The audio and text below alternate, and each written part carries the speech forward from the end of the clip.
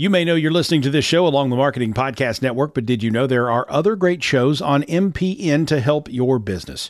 Christy Heiler hosts a fantastic podcast called Own It. Christy, tell us more about the show. Own It is all about celebrating women and non-binary advertising agency owners. We talk about buying out of the Boys Club of Advertising because less than 1% of ad agencies are owned by women. And where can people subscribe? You can find the podcast at untilyouownit.com. We're also on the Marketing Podcast Network at marketingpodcast.net. And of course, you can subscribe wherever you get your podcasts. You heard her. Go subscribe.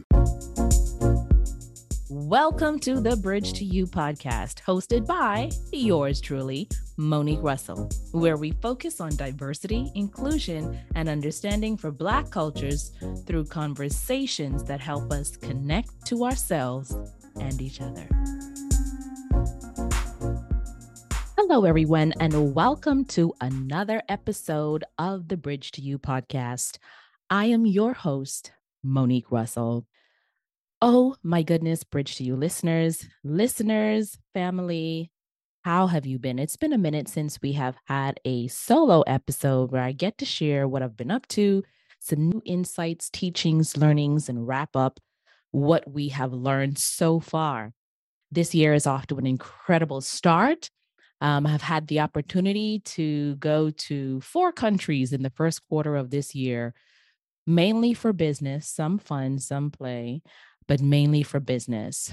Kicked off in Puerto Rico, then to Guyana in South America, to the Middle East in Dubai, and wrapped up in East Africa in the beautiful country of Kenya.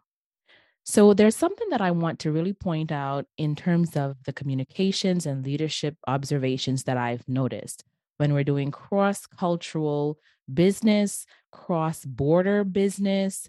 There's one thing that stands out, and that is trust. Global trust in business is an absolute necessity.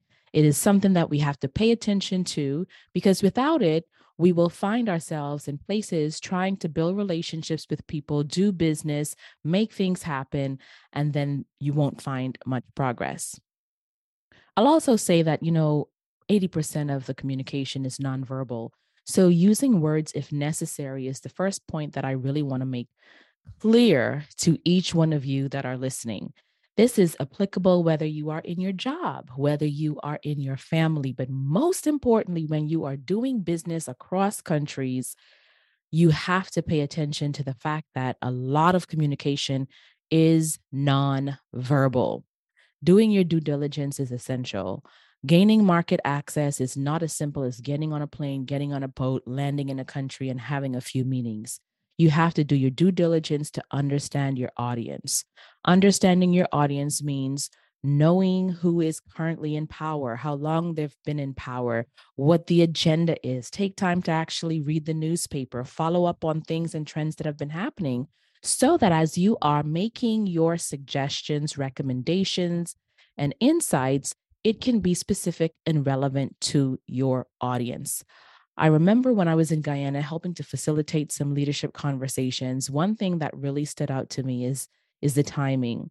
So if the meeting was scheduled for, say, 30 minutes, that meeting would be held, and 2 hours later, we're still there talking.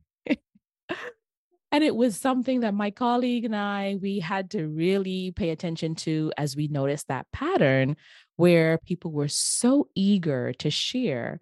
And they were eager to share because they had a platform where they were able to be heard and they were able to be seen. And they were being heard by people who were interested in seeing them win and helping them to succeed. That's the first point. When you are thinking about gaining buy-in, it's a reciprocal process of giving and receiving. And if you're able to give the gift of listening, you will be able to receive more information and more wisdom from which you will be able to have a successful outcome. Something I also observed was just really the importance of protocol.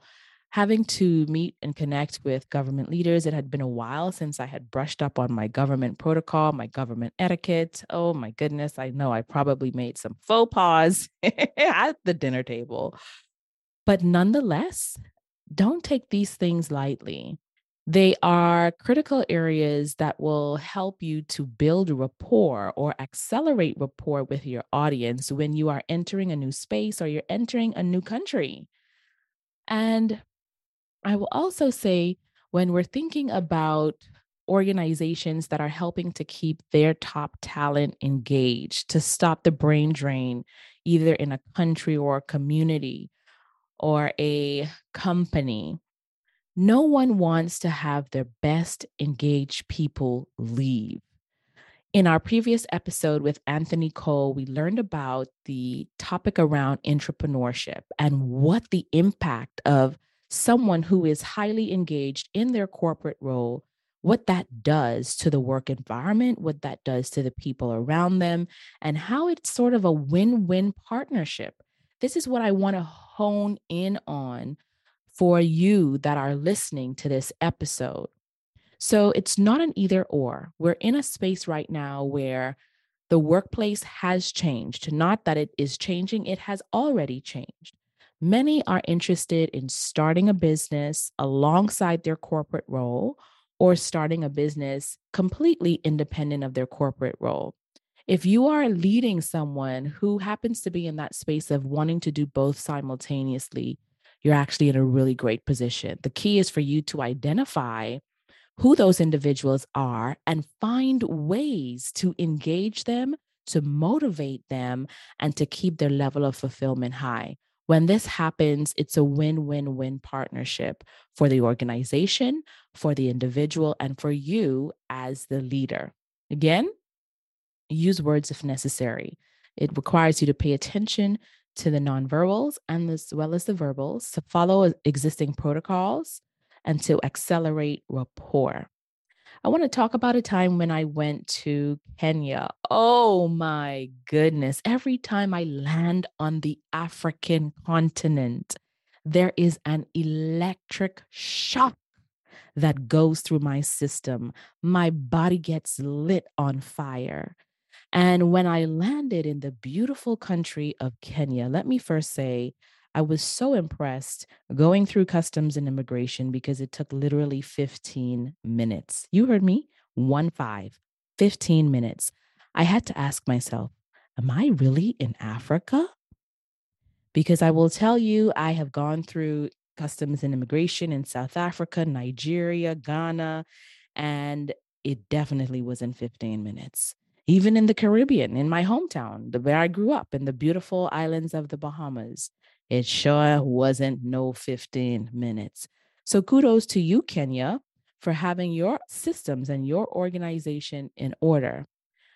The whole experience was extremely impressive. The Kenyan people are so friendly, they're so warm, customer service is on 10. I was absolutely impressed with the level of the technology payments, the mobile wallet, the M-Pesa, and how it was so integrated into many different aspects of society. I was able to go to the remote village and spend half a day with the Maasai tribe, an indigenous community. And when we now go back to this topic about trust, global trust in business, and in your interactions, the Maasai community is an indigenous community in a remote village outside of Nairobi, Kenya. And many people, they have glorified or they have romanticized the indigenous people. And with that comes some sort of connection from a spectacle standpoint. But when I centered my audience and I was grateful for the experience and the connection, the second point that I'm dropping here is you go first. You take the lead. You go first with trust. I was able to bring gifts to the Maasai community, which automatically helped to accelerate rapport that I wasn't there to come and take, but I was there to collaborate, to share, to gift. Not collaborate in the sense that we're doing business, but a communications encounter of collaboration. Not that I was coming there to observe some spectacle or observe some fantasy or romanticize their culture, but to learn and to exchange and to build trust. Trust is communicated with your actions. It's communicated with your behavior. You absolutely do not need to use words in order to communicate trust. In fact, many of the people in the community could not even speak English. Some did, some didn't. But upon leaving, I was told via translation that the experience they felt with my presence was one that they hadn't felt from anyone before entering their compound. When I think about taking the lead, you go first, building trust, communicating across borders, across cultures, taking into consideration different nuances. It just reminded me of the time when I was in Dubai and I happened to speak at the International Women's Leadership Conference held by Miss Ibukun Owoshika. Throughout that conference, there were many different speakers and many different leaders, government leaders, CEOs, executives, tycoons, everyone there with a purpose to grow, to connect, to close business, to do deals, to make an impact. One of the professors who spoke was Kandeep Mehta, and he talked about negotiation. And in that negotiation workshop, there was an exercise that was so powerful that it allowed people to see the gap in how they approach negotiation. Let me tell you something. This exercise was an exercise in trust. As simple as it was, it took about 20-25 minutes in pairs and in triads and groups of twos and threes. And throughout the process, it became very clear and evident what emotions were being led in the process of negotiation. So when we talk about building trust, sometimes we are expecting the other person to make the first move. We're bringing in whatever nuances or whatever biases are there, and we're holding back or we're being very reserved in terms of how we are connecting or choose to connect. Sometimes we even take a retaliatory approach. Someone does something wrong. It's like, okay, you did that to me. I'm going to do that right back to you. But if you want to be effective, you're going to have to really go lean in and take that first move. If you want an encounter or a relationship to be trustworthy or built on a trust foundation, you're going to have to go ahead and take the lead first. You're going to have to make the first move that says, hey, I want to trust you in this encounter until you've been proven otherwise. It takes time to build trust. It takes time to build a relationship. I don't want you to go into a communications encounter, a difficult conversation, breaking into a new country, trying to gain market access, building a relationship in your company or your organization, trying to stop the brain drain blindly. That's not what I'm saying. I'm saying that you have to be strategic. You have to be prepared. There are stereotypes. There are biases. Do not go in assuming that there are no stereotypes against you, that there are no biases against you, because you will set yourself up to fail in this big, beautiful global world of connection and personality and culture and religion and thought processes and variety of perspectives. As you are building your impact, as you're building your global relationships and connections, and if you're in a corporate company, a multinational company, as you're just working across teams, you have to be aware that there are stereotypes, there are biases that are against you. And instead of hiding from them, assuming that they don't exist, getting upset, yelling and shouting, treat me fairly, treat me fairly. Have a plan to confront them as you engage. Let me explain and give you an example. So a lot of times when I am in an environment, a business environment, I've been told that I look really young. Now, this is me right now in my midlife aspect. I'm still told that I look really young. They are shocked when they learn that I have kids that are in college. And you can imagine how much more this was exacerbated when I was starting my freelance business. over a decade ago. I probably look like I was 5 years old. And so my age became a stereotype or a barrier that I didn't have information. I was naive. And actually, that naivety is a superpower for me today.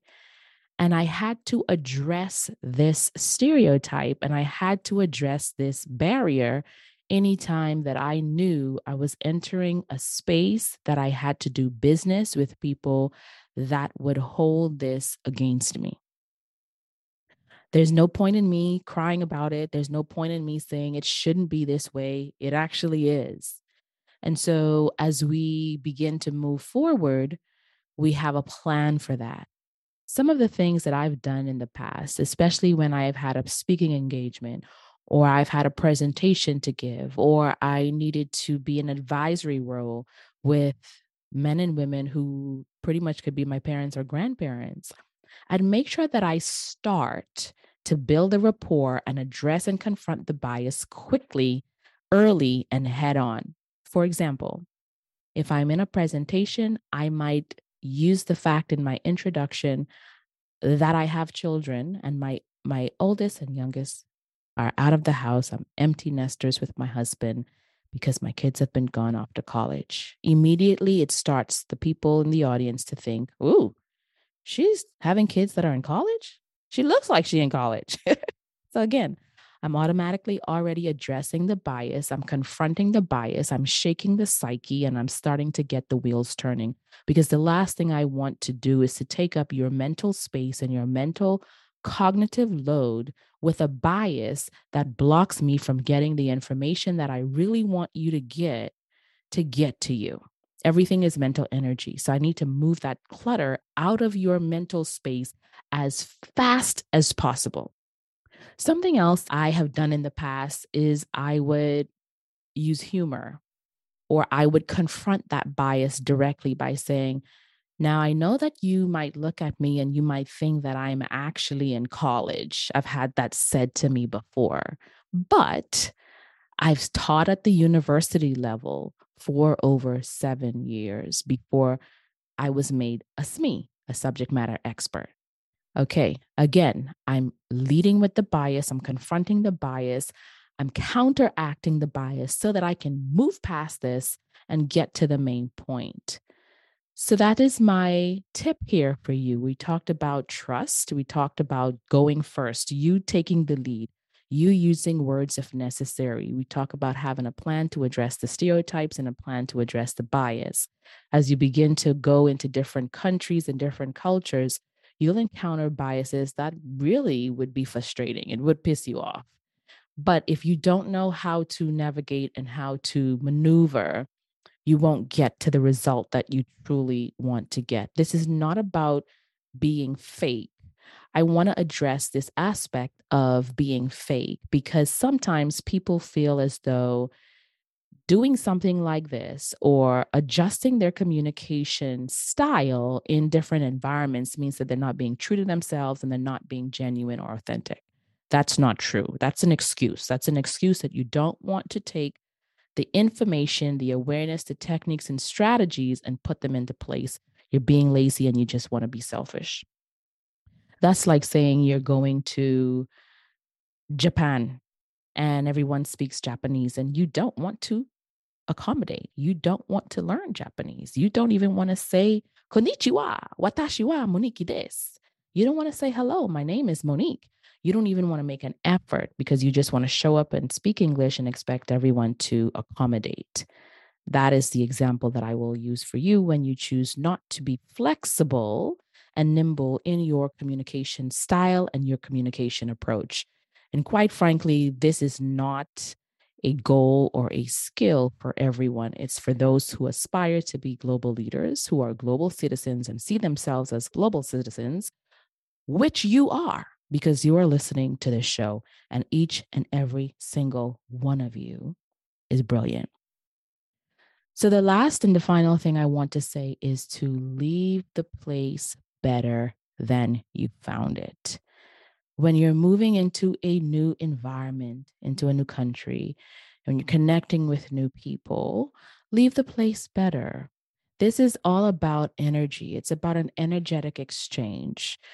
And when I went to Guyana, I was able to volunteer through a innovation and business seminar in partnership with a church where I donated time and energy and talent to give information to empower the young people who are now able to execute some of the plans that they came up with through that seminar. We're also able to partner with a local Guyanese firm in order to help continue that support.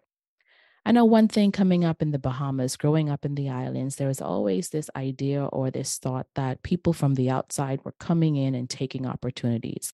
Doesn't matter what country you're in, you hear the same story in the United States where people are afraid, like, oh, foreigners are coming in and they're taking our opportunities. You go in the Middle East, you hear all of the same types of stories, not exactly the same, but there's a similar undertone. You hear it in Africa, you hear it in Latin America. And so there is this notion where people have a fear of other folks coming in and taking opportunities and not partnering with local people. This is also a passion of mine. I believe in helping to form self-sustaining communities, self-sustaining countries, self-sustaining companies, so you can stop that brain drain. Because what ends up happening is when you have engaged people that leave their country, they leave and they take their talent with them. And there is that brain drain that happens.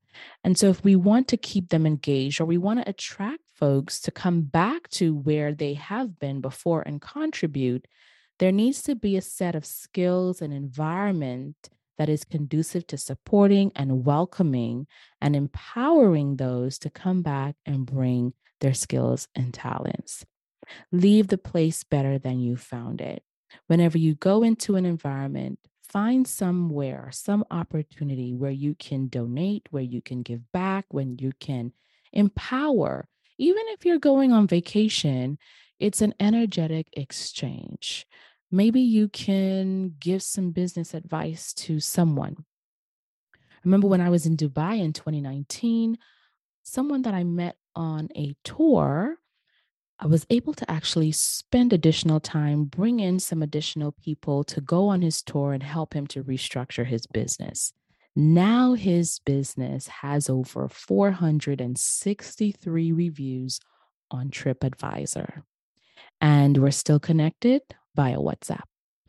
The same thing happened in another country with a tour guide. And I will tell you, I can't wait to see what's going to happen with this recent experience in Kenya. When I was in Kenya, I had the opportunity to go and visit one of the largest slums in Kenya. And when I tell people this, they respond in one of two ways: either one of disgust, why would you want to go there? Or one of, that's interesting. Thank you for doing that. And it wasn't actually something that was planned, but it was something that came up and it was orchestrated and organized for me once I communicated this with my driver. I was able to go, I was able to support a local school, I was able to see the conditions of the people, not with any type of judgment. One thing I believe in is understanding the big picture from all angles. If I go into a country and I'm able to meet with government leaders, I'm able to meet with corporate professionals, business owners, and I experience tours, I also want to see how the lowest of the lowest of people who are struggling and suffering live. I want to hear their stories. I want to get their perspectives because it gives you a much better approach. This must be the consultant in me that wants to get the story from all angles, or the journalist in me, I should say. And so I had that opportunity to go there, to give back, to serve, to donate, and to encourage. And so I will always say, leave the place better than you found it. If you are in an organization, leave the place better than you found it. If you are in a new community environment, leave the place better than you found it. If you are in a new country, another country, a different country, different from your own, leave the place better than you found it. Until next time, listeners, I want to thank you so much for sticking with us. I want to thank you so much for listening to our episode today. Let me know your thoughts. What do you think and feel about global trust in business? What do you think and feel about using words only if necessary? Take the lead. You go first with trust. Address your bias. Have a plan for stereotypes when you are engaging in communications encounters. And certainly, and most importantly, leave the place better than you found it. Until next time, take care and be well. Thanks for listening to the Bridge to You podcast. Visit clearcommunicationsolutions.com or connect with me on LinkedIn, Monique Russell, or Instagram at Clear Communication Coach. This podcast is heard along the Marketing Podcast Network. For more great marketing podcasts, visit marketingpodcasts.net.